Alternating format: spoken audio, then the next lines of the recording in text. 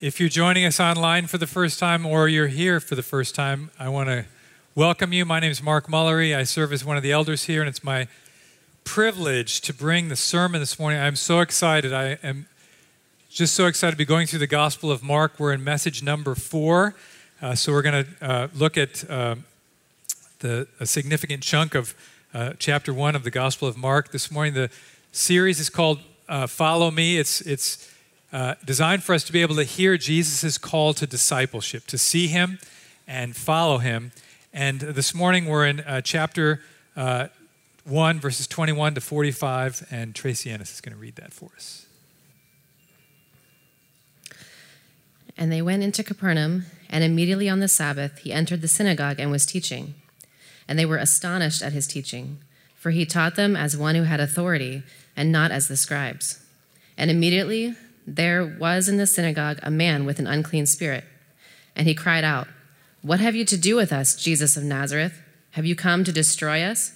I know who you are, the Holy One of God." But Jesus rebuked him, saying, "Be silent and come out of him."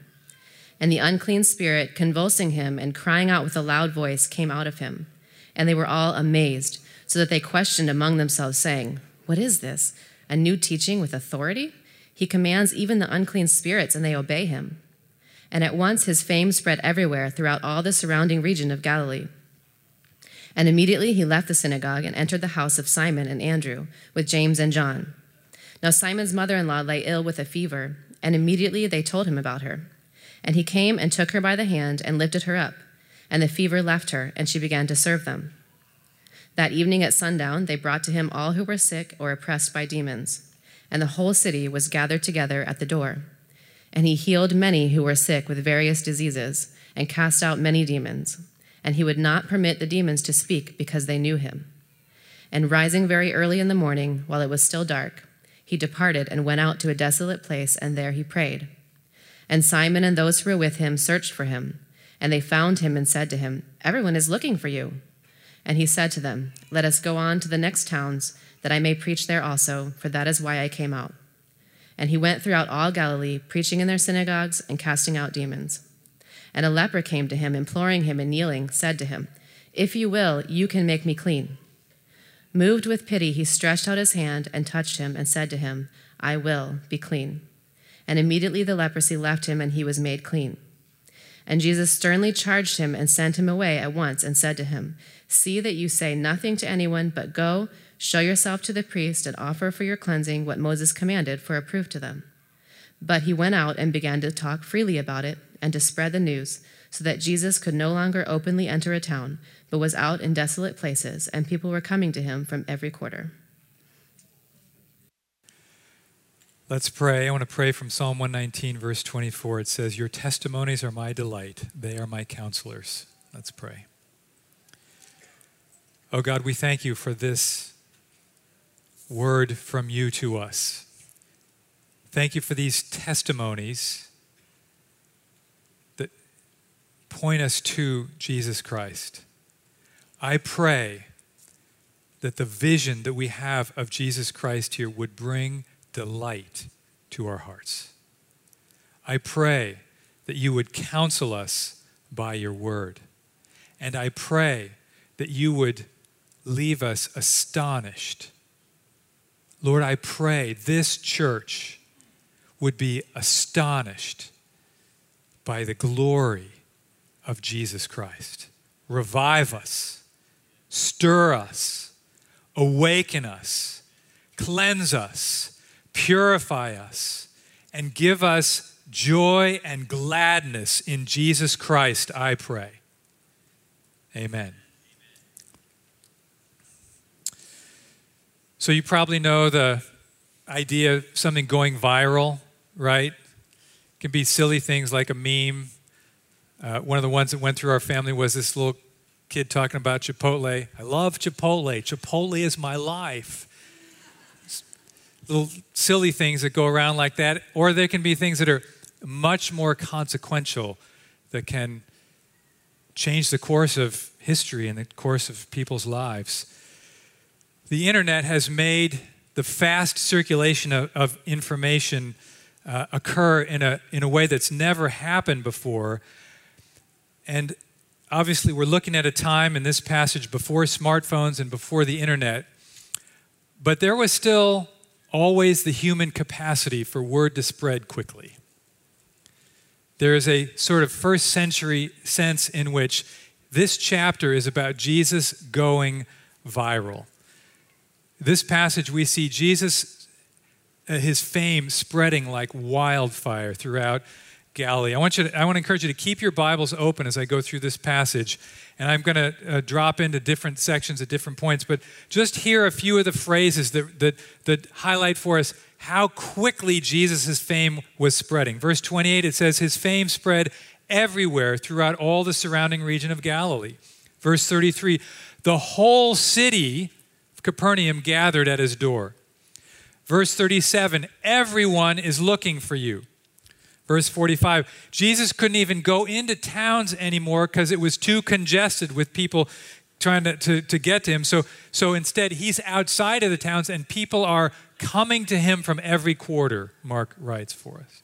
So I want to ask you, what is it about Jesus that made him so famous so fast? What is it about Jesus that drew so many people so quickly to him? And I want to ask, have you seen Jesus that way? Have you had that experience with him? This passage is a sequence of scenes, but it's a little longer than sometimes passages that we do for sermons here. But I believe this passage is intended to be taken as a whole. These scenes are intended to be looked at together like a collage. You know how a collage works? Here's a collage of our family that Leslie made for me. We got kids in the upper left, kids in the lower right. We got parents in the upper right, parents and family in the lower left. There's a series of pictures in there, but that's really one picture of Mark and Leslie's family, right? So all those little pictures add up to a bigger picture. So as we look through this passage, okay, you can take that down so we can stop looking at the Mulleries. As we look at this passage, I want you to be thinking as we go through this passage, what do all these little pictures add up to?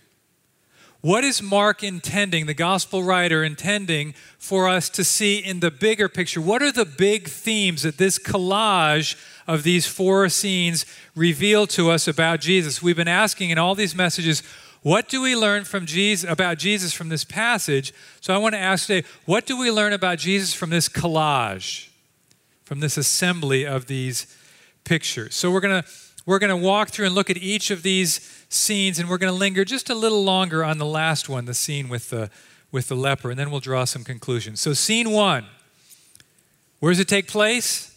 It's in a synagogue in Capernaum. Look back in verse 21 with me, please. They went into Capernaum, and immediately on the Sabbath, he entered the synagogue and was teaching, and they were astonished at his teaching, for he taught them as one who had authority and not as the scribes. Okay, so Jesus has just called these four men to be his disciples, Simon and Andrew and James and John, and so they're with him and they come with him. It's the Sabbath day, Shabbat. It's the seventh day of the week, Saturday, and so they're having their church, their worship service in the synagogue.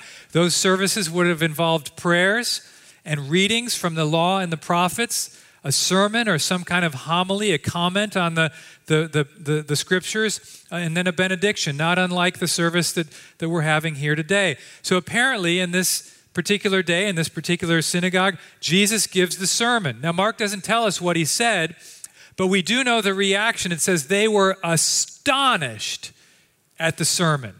They were astonished at his teaching. They were astonished because he wasn't like the scribes. Now, the scribes were Israel's professional Bible scholars, and their job was to interpret the scriptures. It seems, though, that at this stage of things, they'd gotten kind of bogged down in lots of traditions and quoting one another, and Jesus' sermon comes to them as a breath of fresh air. It comes with enormous power, and it leaves the congregation astonished. And in the middle of all this, the service is disrupted by a man with an unclean spirit.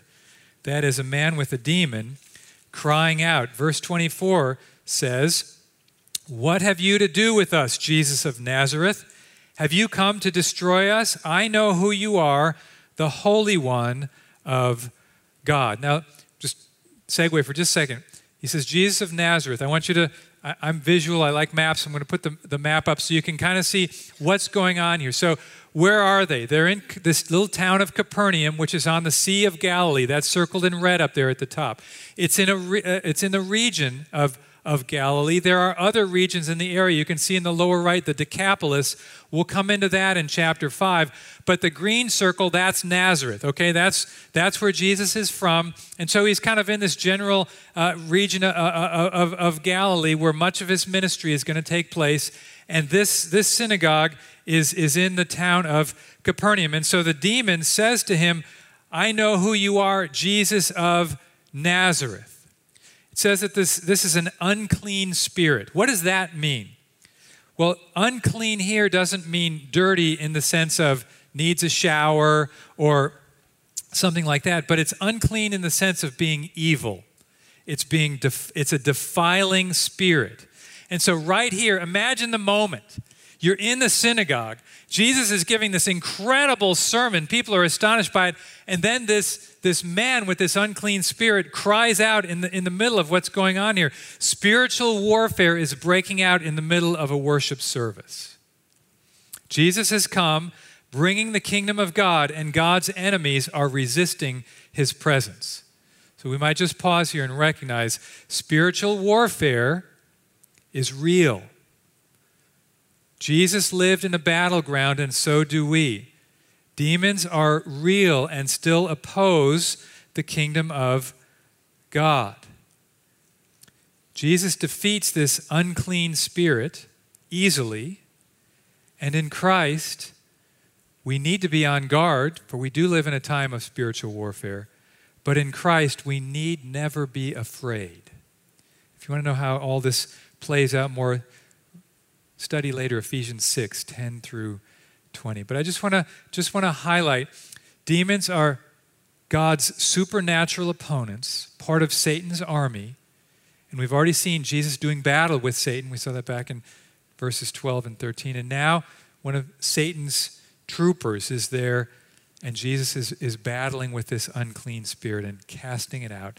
And so it says then that when he was done with that, the people were now astonished for a second time, astonished at the authority of his teaching, and now astonished at the authority that he has over this unclean spirit. And verse 28 says his fame spread everywhere throughout that whole region of Galilee. That's scene one. Scene two takes place on the same day in the same town. It's Simon and Andrew's house. Now, Simon, you may, if you're familiar with the New Testament, you may recognize him as Peter. He's both Simon and Peter, and at this point he's being referred to as Simon. Later he'll be referred to as Peter. And so after the worship service is over, they go over to their house. Maybe it's right close by the synagogue. It says in verse 29, and immediately he left the synagogue and entered the house of Simon and Andrew with James and John. Now Simon's mother-in-law lay ill with a fever, and immediately they told him about her, and he came and took her by the hand and lifted her up, and the fever left her, and she began to serve them. So Peter and Andrew, this is their house. We see that Peter is married. He's got a mother-in-law, and probably this is where their fishing business was headquartered. That's why they live here. So after the service, they do what maybe some of you are going to do after the service today. They're getting together, and they're just going over to the house. Maybe they're going to have some lunch or some coffee or whatever they would do. And so Peter's mother-in-law, his wife's mom, is there in the house, but she's sick. She's got this fever. And so they mention this to Jesus. Jesus goes and takes her hand and lifts her up, And she's healed so completely. You've had fevers before, right? Maybe she's got the flu. I don't know what exactly she's got. But usually it takes a little time to recover when you start getting better. But this is a wonderful, miraculous healing. And he takes her hand, he lifts her up, the fever's gone, and she's fully restored. And she gets up and starts making lunch for them or serving the coffee or whatever it is that she's going to do. Now, let me just pause here. As an aside, I want you to notice the detail that we're getting about what's happening here. The details of the house, who owns the house, who's in the house, even the detail that he's taking this woman by the hand. She's got a fever. She's up and serving. These kind of details are the kind of details that eyewitnesses give to things that they've been there to see and experience.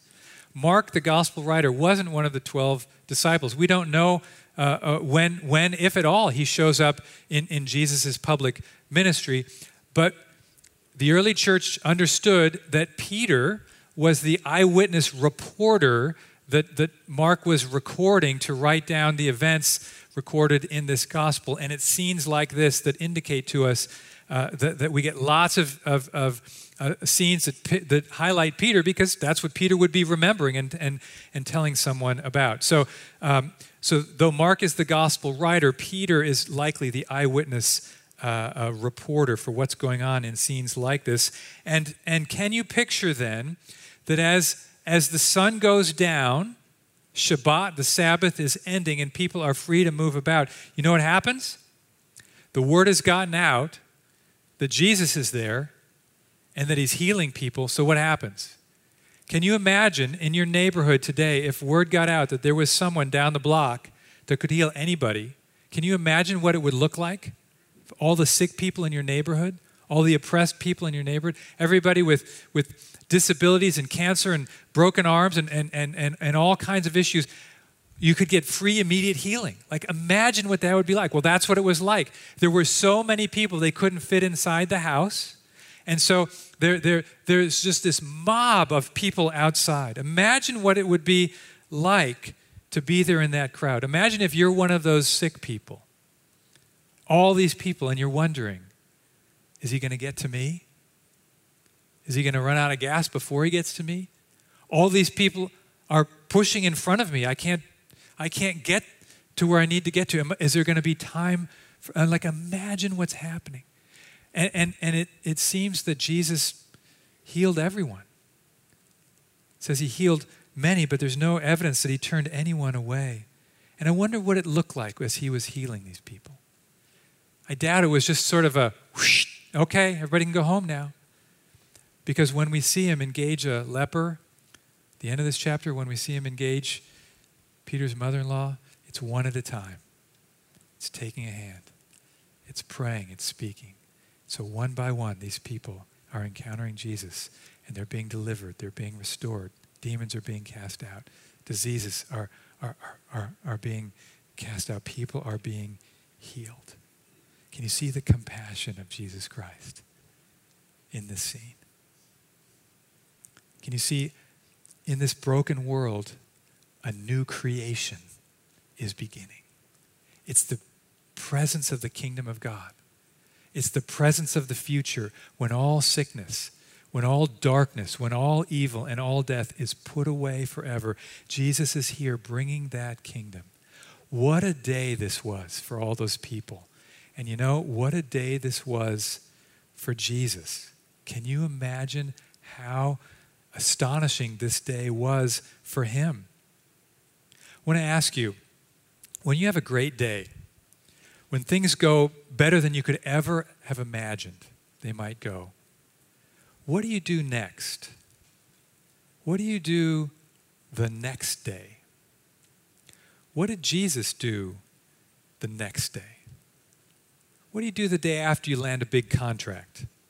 What do you do the day after you graduate at the top of your class? What do you do after the day you get married or whatever wonderful thing happens to you? What do you do next? Look at verse 35.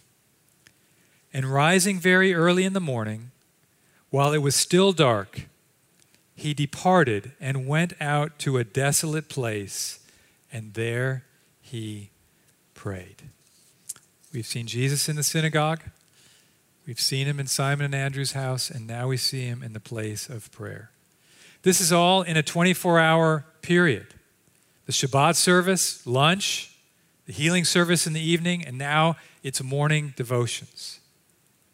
Does this surprise you that this is what he does? Why does he do this? You know, when the disciples come and find him there, they don't know why he's doing this. Like, what are you doing here? Everyone is looking for you. Come back to town. There's a revival underway. This isn't the time to be out by yourself praying. You need to leverage your fame. This is the time to build the brand, parlay the publicity, raise some money, pass the baskets. Can you imagine how much money we could collect today? We know how to think about these things, right? We're off to the races. You're the Messiah. Let's go. Jesus has all this authority. We just saw it. All this power. We just saw it. So what does he do next? He prays. Do you associate great authority and great prayer? Do they go together in your mind? I want you to think about this. Has Jesus ever sinned? Does he have that fallen nature that we have? No. Why is he praying? What's he doing? Meeting with God. And I assume his prayers are a combination of word and prayer because he's memorized, as a good Jewish boy, he's memorized tons of scripture. And we'll see that as he goes through his ministry. He's regularly quoting scripture on the cross. He's citing scripture. So there's this conversation with God. He's got God's word in his heart, and he's talking back and forth with the Father about this. I want you to think about what's happening here. If you were here beginning of the year, when we went through Genesis 1, 2, and 3, we saw that human beings were designed to live by God's word and to live in a close and dependent relationship with God before the fall into sin. Human beings like you are designed to need God every day, not because of sin, because that's the nature of how God made us. God designed us to be in a life-giving, active, and dependent relationship with him. Now, in the face of sin, how much more do we need him every day? But it is part of the essence of what it means to be a human being, to need to be in fellowship with God, to need to be strengthened by God, to need to be guided by God. And Jesus is modeling all those things for us. Jesus prays. And when the disciples show up, they have a completely different idea than he does about what to do next. I wonder how much of his clarity about what to do next is the direct result of what he just did. Psalm 119, hear my cry, O God, and guide me according to your word. He's being guided out of a dependent relationship on God. The guys are saying, come on, let's go back and build on the momentum. And he's saying, no, that's not my mission. That's not why I'm here. I'm not here to become famous. I'm not here to raise an army. I'm not here to collect tons of money. I'm here to preach the gospel. And so we're going to move on, town to town to town. And it says, verse 39, he went throughout all Galilee, preaching in their synagogues and casting out demons. Don't you love this scene? I love this scene. Jesus is in this dependent, humbly dependent, life-giving relationship with the Father, and through him, we come into the same kind of relationship with the same Father. The good news of the gospel is that through Jesus, men and women like us can be reconciled to God. We can have peace with God. All the barriers of hostility are torn down by Christ so that now we can draw near to a throne of grace for help in time of need. Now we can live in a life-giving relationship, a humbly dependent relationship with the living God so that we too can be strengthened and guided and move into our day on mission as directed by God. The place of prayer. Last place. Scene 4. A leper. Mark highlights each of these scenes with a location. In the synagogue, in Peter and Andrew's house, in the place of prayer. But the last one's different. With a person. Doesn't tell us where. Doesn't tell us exactly when. He tells us who. So zero in. Get your hearts and minds on this person. Verse 40. And a leper came to him, imploring him and kneeling, said to him, "If you will, you can make me clean." Moved with pity, Jesus stretched out his hand and touched him and said to him, "I will. Be clean." And immediately the leprosy left him, and he was made clean. Can you see this? What's it mean to be a leper? Leprosy is a skin disease that can damage one's nerves so that you don't feel pain. And when you don't feel pain, you don't know when you've injured yourself. And so it can lead to the destruction and loss of limbs. Leprosy was sort of a death sentence in the ancient world. Look at Leviticus 13:45. This one's on the screen for you. The leprous person who has the disease shall wear torn clothes, let the hair of his head hang loose, and shall cover his upper lip and cry out. So you see what's happening here? Cover the upper lip. Unclean, unclean, unclean. That's your point of connection with people. He shall remain unclean as long as he has the disease. He is unclean. He shall live alone. His dwelling shall be outside the camp. And oh, how important that Jesus comes and is crucified outside the camp for unclean people. To be unclean, ritually, ceremonial unclean, as these lepers were, means you never go to the temple. It means you're separated from God's people. It means you're isolated and separated. It means you can hang around other lepers, but that's it. So the experience of touch, the experience of a hug, the experience of having someone like Jesus lay his hand on you, you would never have that experience. There was no cure for leprosy. You read through the Old Testament, there are only 2 occasions where leprosy is described as having been healed, and there is a pathway back into the community if you can prove that you've been healed. And so this leper knows he's in a desperate situation, and he takes the initiative and he comes to Jesus. And I love what he says. If you will, you can make me clean. He knows what he can do, and he's asking what he's willing to do. You know, when I read that and think about that, you know what it reminds me of?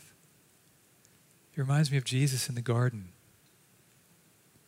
Didn't he pray kind of like that? If you will, you could take this cup from me. But I trust you. So do what you think is best.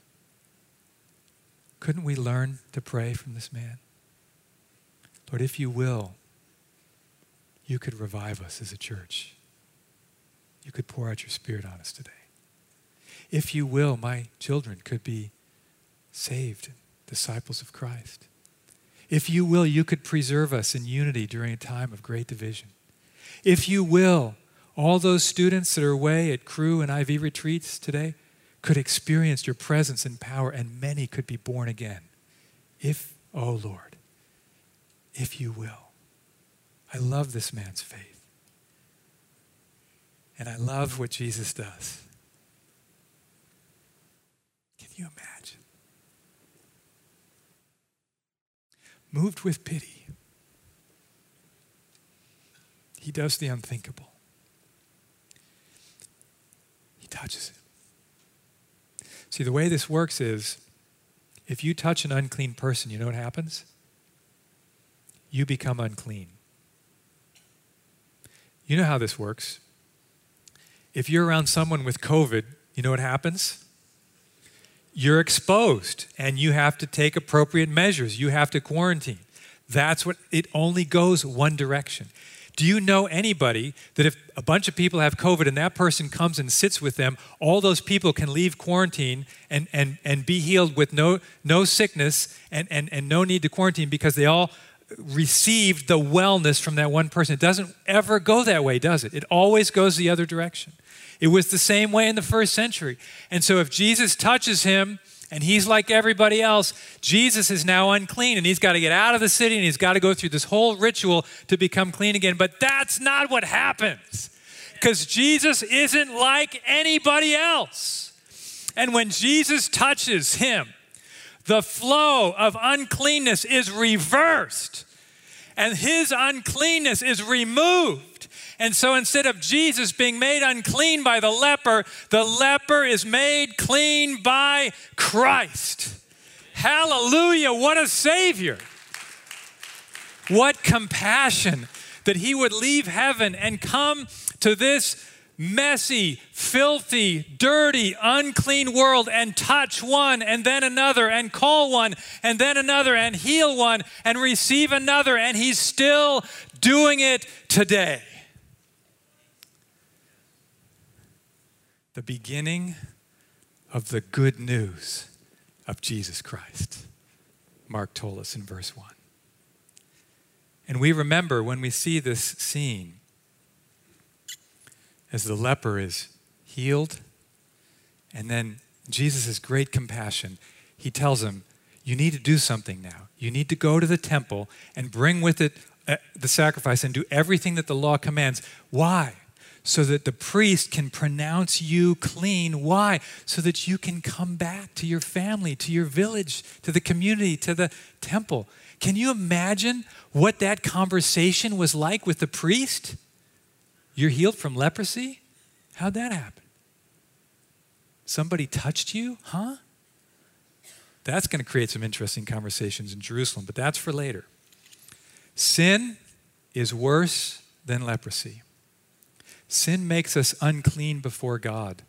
Sin is fundamentally isolating and separating. It's antisocial. It separates us from God and from one another. But Jesus' cross work will make it possible for unclean, isolated people like you and me to be washed. 1 Corinthians 6, do you not know that the unrighteous will not inherit the kingdom of God? And such were some of you, but you were washed. He put his hand on you. And when you came with repentance and faith, he said, you're clean and you're mine. Sanctified, justified. Repent and believe in Jesus Christ. If you haven't, you can be made clean and set apart for God and brought into this wonderful new community, Jesus' body, the church. What do we learn about Jesus from this collage?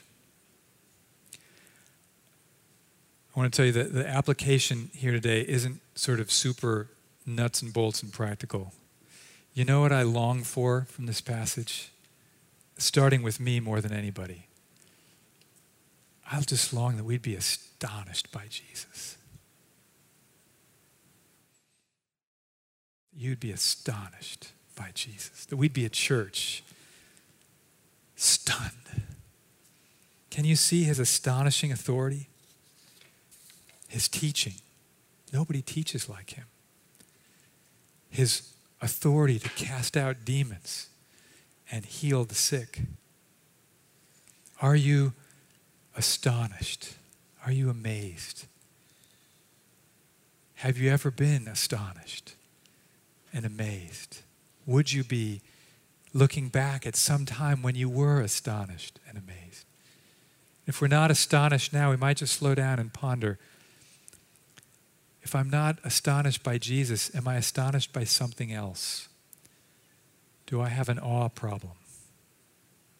Am I in awe of other things that are pushing out awe of Christ? We might bring this to the Lord. Oh, how I've been praying this week. Lord, start with me. Revive my heart. Thrill me with Christ. Second, can you see his tender compassion? I love the way Mark assembles this collage for us. And can you see his compassion?